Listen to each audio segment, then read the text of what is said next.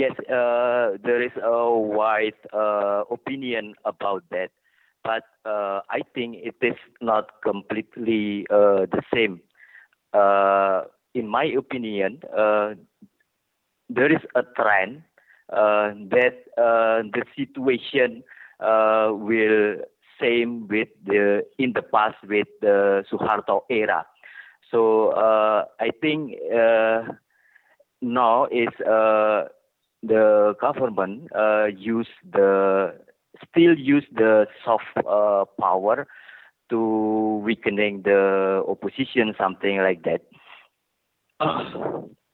So it's not entirely the same as the Suharto in the sense that it's not entirely a sort of a totalitarian one-party government yet. But do you feel that it has inclinations towards that it's really consolidating power between Jokowi and Prabowo, who really represent a large portion of the Indonesian I guess elite? Yes, there is inclination to the same situation during the Suharto era because in the latest news there is an activist, environment activist in North Sumatra that probably killed because of his activities. So, and the government also try to weakening the student movement uh, when they want to protest the government. Definitely, and I'll talk a bit about that political repression in a moment. But just to talk a little bit about Jokowi, he was initially elected on this anti-corruption platform, but since then it seems that his government have consistently failed to deliver on addressing these issues of wealth inequality and corruption. Do you feel that this latest coalition is really a sign that the Jokowi government have given up completely on that anti-corruption platform, and that and that this government is now truly in the hands of the sort of the old oligarchs? Yes, I agree with that because there is a widespread protest among especially among the student university that wanted Mr. Jokowi to issue in lieu of law to annul the new regulation on anti-graft agency. But after he won, he gave sign that he will issue in lieu of law for that anti-graft law. But finally, after we wait more than 2 weeks until now, Mr. Jokowi doesn't issue in lieu of law. Uh, so now we have the new regulation that very weakening the uh, corruption commission, uh, the anti-graft commission. So in this situation, when the anti-graft commission is very weak, so it's very easy for the political elite that go hand in hand with the economic elite to make corruption. So this is the clear sign that this government is in the hand of oligarchs. Certainly. Now, we've witnessed, as you alluded to before, witnessed some incredible demonstrations in response to these proposed changes to the penal code, and also with that, we've seen significant political repression of the demonstrators. What are your thoughts on this movement that is largely being led by students? But what are your thoughts on this movement, and do you think it offers any hope as an opposition to this new Jokowi coalition? Uh, in my opinion, the student university movement is very weak. Yes, it just give the sign that there is and there is a it is a sign that some of Indonesian people do not agree with the government policy, but putting the student movement as the alternative opposition to the government, I think it's not enough because the student university movement is very weak. The education system push the student university to finish their study as soon as possible. So it's very difficult to the student university to become an activist because it's the education cost in Indonesia is very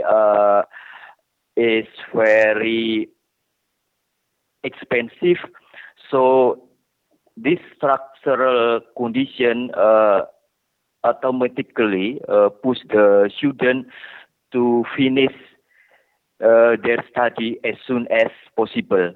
So there will be a small activists that really do protest, but it's for the government it's very small and not strong enough to push the government to change their wrong policy. Do you think that there's any potential or hope that that movement will grow, though? Of course, in the 1990s, you had the massive reformisi, the reform demonstrations there that were remarkable because they involved not just students but ordinary working people and others throughout, all sort of sectors of Indonesian society. Do you see any potential for those people to get involved in a movement like this, or do you think it will, as you're sort of indicating that it's too weak to really grow from this point? Yes, there is a possibility to cooperation or working together with other civilian organization. But no, after 1998, I think the networking between the student and to the other group of civil society like worker or peasant and the other is very weak. So that's very difficult to make a strong movement. So and the second one, the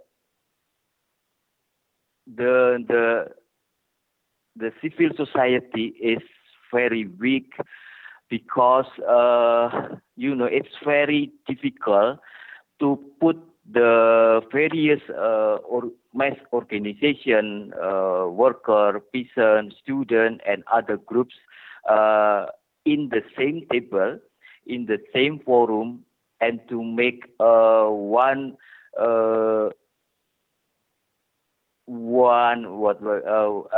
to and make them to working together to push the government to correct their wrong policy, because in civil society it's very difficult to make them realize that we have the same enemy. So it's very difficult to put them on the same platform and then working together as one of the civil society power. Finally, Bambang, you've in a way answered this question already, but these new laws and this coalition, and by the laws I mean the changes to the penal code, and this new coalition have significant implications for freedom of speech, for freedom of association, and the ability for, as we're saying there, Indonesian civil society to organize. Do you anticipate that this situation and the new Jokowi coalition will only get worse and lead to a more totalitarian society or totalitarian state, or do you feel that there is this hope for a more just and democratic outcome before things get even worse? Yes, we anticipate that situation too, because we cannot. We have to push the government on the democratic platform. So, in Alliance of Independent Journalists, we still working together with other groups to make sure that the government gives the freedom of expression and freedom of to talk. Because if we don't do that, the government will will do what he wants to do. So and when the elite and the political elite and political economy united in one power, it's become more difficult for us as a people. So we are in Aji still working together with other civilian groups to make sure that the government gives the freedom of expression and freedom of and other freedom, so then we can still criticize what the government policy.